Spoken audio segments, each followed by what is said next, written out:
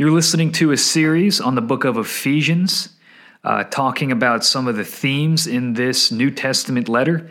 And we've been going through the entire book section by section, and this is the last section we're going to look at, the very end section of chapter 6. So if you've been following along, hopefully this has really enriched your time in the Word of God.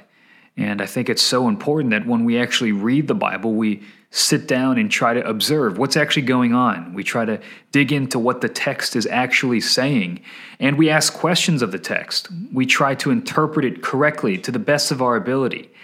And I hope that this can be a resource in building your confidence in reading the Word of God, but also learning about things that you may not have known or insights that you may not have seen. And we can draw not only upon things that I'm saying, I'm just a regular guy, but a lot of things that I'm telling you, I've drawn from the riches of church tradition, the riches of brilliant scholars who have labored and studied these texts. So there's so much depth to this, and I hope that that comes out in your own reading of the book of Ephesians.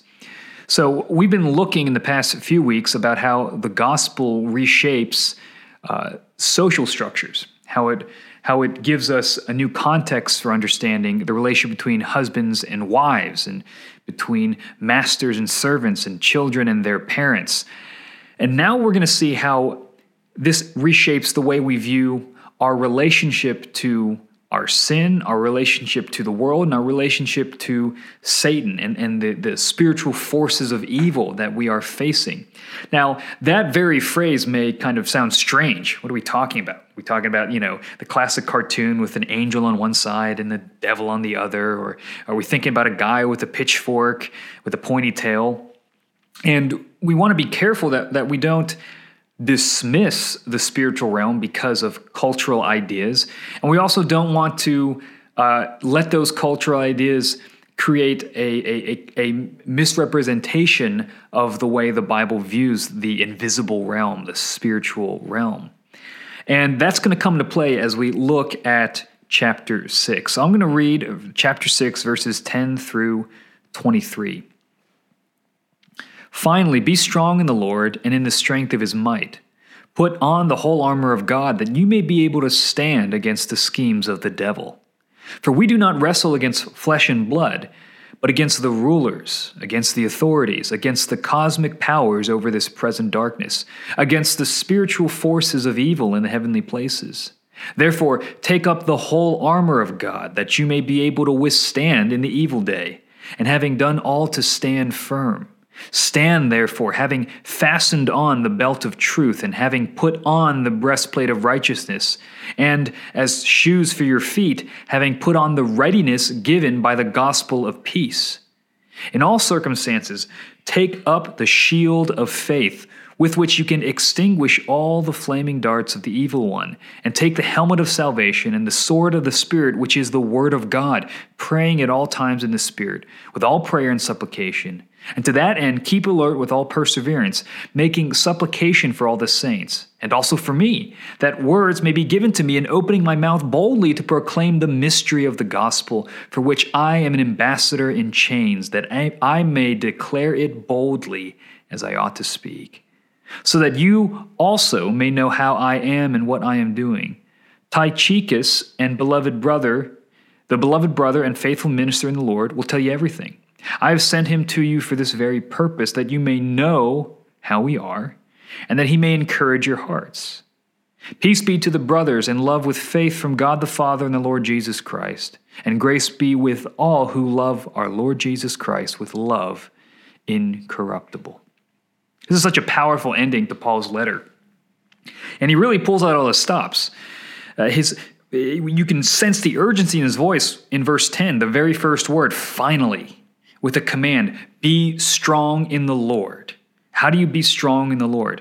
You do it in the strength of his might. That's such a fascinating way to put it.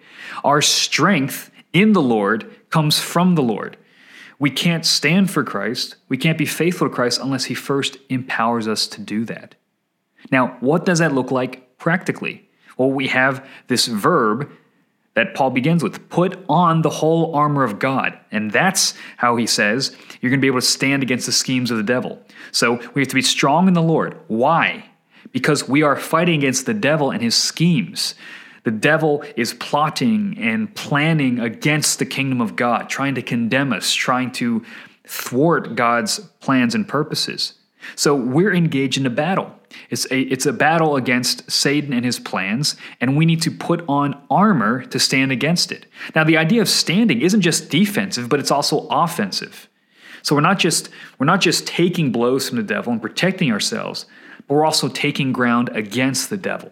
Right? When Jesus talks about how the church, the gates of hell will not stand against the church, it's talking about how the church is going to assault the gates of hell, that the church is taking ground.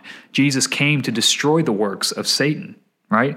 And so we see in verse 12, who are our enemies? It's the schemes of Satan, but also the spiritual enemies, right? We're not wrestling against flesh and blood. Satan does not have flesh and blood, but against rulers, authorities, cosmic powers, and spiritual forces. So there's this whole unseen world. If you go into the Old Testament, you'll read how there are, for example, I think it's in Daniel 10, the archangel Gabriel tells Daniel, hey, sorry I was delayed in getting to you. I was fighting the prince of Persia. And it's kind of like, what are you talking about?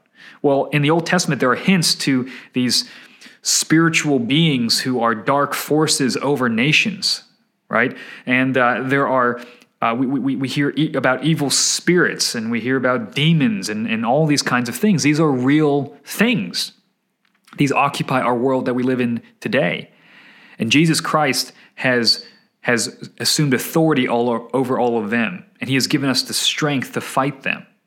Right? But this is an active thing. We put on the armor of God. He repeats it again in verse 13. We take up the whole armor of God, and that's how we can withstand in the evil day, right? When we're tested, and we will stand firm. Now, because we're really good, but because we have the resources of God to draw upon. So this idea of put on and put off, you see that all throughout Paul's letters, right? You put on the new man. You put on Christ, right? You put off the old man. This is an act of the will, empowered by the Holy Spirit, right? So when we start to be tempted by Satan to act like our old man, we remember the promise of the gospel, and we pray to God, and we ask him to strengthen us in his might to stand against those temptations and against Satan's deceptive schemes. Now he gets even further, and he says this armor is multifaceted, right? Now we don't want to get too into the weeds on this. Sometimes people get too detailed in explaining why these certain parts of the armor are what they are. But I think if we look at what makes up this battle armor, we can see a few ideas. And by the way, this battle armor, the idea of putting on armor, it's something that is drawn from the Old Testament, right? God himself in various places in the Old Testament puts on armor as he goes into battle. And so we are, in a sense, imitating God. We are gearing up to fight against the forces of evil. So he says in verse 14, stand, therefore. Okay, so how do we stand? Well, when we stand, remember, it's not just defensive, it's offensive. We have to have truth. That's the belt of truth. We have to know the truth, the Word of God, what is objectively real, the claims about Jesus Christ that make claims on the world. That is what we strap onto our belt, the message of truth. The breastplate of righteousness that protects our chest, our hearts, our important organs. That's righteous living. We are holy people. We don't want to be taken down because of our own sin. As shoes for our feet, we put on the readiness given by the gospel of peace. Shoes were really important in the ancient world because often roads were very rocky, right? They weren't very well paved. And you were walking through all kinds of different terrain. So shoes protected you and gave you a swiftness to be able to walk across long distances. So the gospel are shoes that we put on, and it gives us a readiness to preach the gospel at all times. And he says, in all circumstances, take up the shield of faith. Satan will attack us with what Paul refers to as flaming darts, the flaming darts of the evil one. Now, this might be referring to, in Ephesus, there was a cult around the goddess Artemis, and one of the things that Artemis did is she shot arrows. So you can imagine first century Christians growing up in that pagan culture, they might be afraid that if they trust Christ, that the Greek and Roman gods would be against them, that Artemis might fire fiery darts at them. And Paul says, no, take up the shield of faith. Now, maybe that's true, maybe that's not, but again, I want you to grasp the significance. Our faith is a shield against the lies of Satan that try to attack us, right? And we not only have that shield, but we have the helmet of salvation, the knowledge that we've been saved, and the sword of the Spirit. I love this part. The sword of the Holy Spirit. What does the Holy Spirit use to do battle? The Word of God. The Word of God, right? You think about Jesus being tempted in the wilderness. What does he do to fight off the temptation of Satan? The Word of God. The truth of God, right? That's the sword of the Spirit.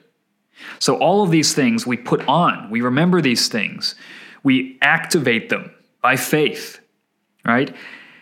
By calling them to mind and acting in line with these things. And to that end, we keep alert with all perseverance. This is the end of verse 18. How do we do that? How does this all come together? How do we put on this armor? We pray. Right? Paul says we pray. We make supplication, earnest prayer, not just for ourselves, but for all the saints. Do you pray for your church? Do you pray for your pastors? Do you pray for your family? That they too would take up the armor of God and defend themselves against the schemes of Satan. Right? That is so crucial. And do this consistently with perseverance. And he says, listen, while you're at it, pray for me. I'm in prison, but I'm an ambassador in chains. Right? Paul knows that he has an assignment, even though he's in chains. And his assignment is to boldly proclaim the mystery of the gospel. So ask that God would give me the words to say in this situation, to be bold with the gospel, praying for boldness. And then this letter ends with a little update. He talks about how Tychicus, his beloved brother and faithful minister, is heading to them to Ephesus to fill them in on how Paul's doing. But he wants them to know that he's doing okay. Right? That he wants to encourage them. Even in the midst of his own suffering, he's outward focused. I want to encourage you in your faith. I don't want to make it all about me. I'm going to be okay. I'm worried about you guys. I want to make sure that you're standing firm. And by the way, pray for me that I would stand firm. There's that mutual encouragement that he talks about. And then he ends with this benediction, peace to the brothers and love with faith. Where does this peace and love come from? It's not human generated. It is from God the Father and the Lord Jesus Christ. And grace be with all who love our Lord Jesus Christ with love incorruptible. It's a great phrase, incorruptible love. Why is it incorruptible? Because it is a gift from our Father. It is a gift from the triune God who has predestined us for glory, made us one new man in the church, has knit us together as a body of Christ, given us gifts through the ministers of the church and through the spiritual gifts empowered by the Holy Spirit, has given us a new life, a new way of walking, to walk in love as Christ loved, which reshapes the way our marriages, our work life, our communities live together, and which prepares us for the spiritual battle that's ahead. And I hope that encourages you, because you will need this, because Satan will be after you, especially if you're seeking to obey God. He will be after you. But we have the resources. We can stand in the strength the Lord provides. Thank you so much for listening to this podcast. If you go to fouroaksmidtown.com, you can find all of these listed out. And you can go through the whole series. You can also subscribe to the Four Oaks Midtown podcast, which you can look through the archives and you'll see all of the Ephesians series. We also have a Revelation series we've done, a Mark series. We have a Philippians series, a Hosea series. So go check those out, and we'll be back in the near future with another devotional series on another book of the Bible. Thanks for listening.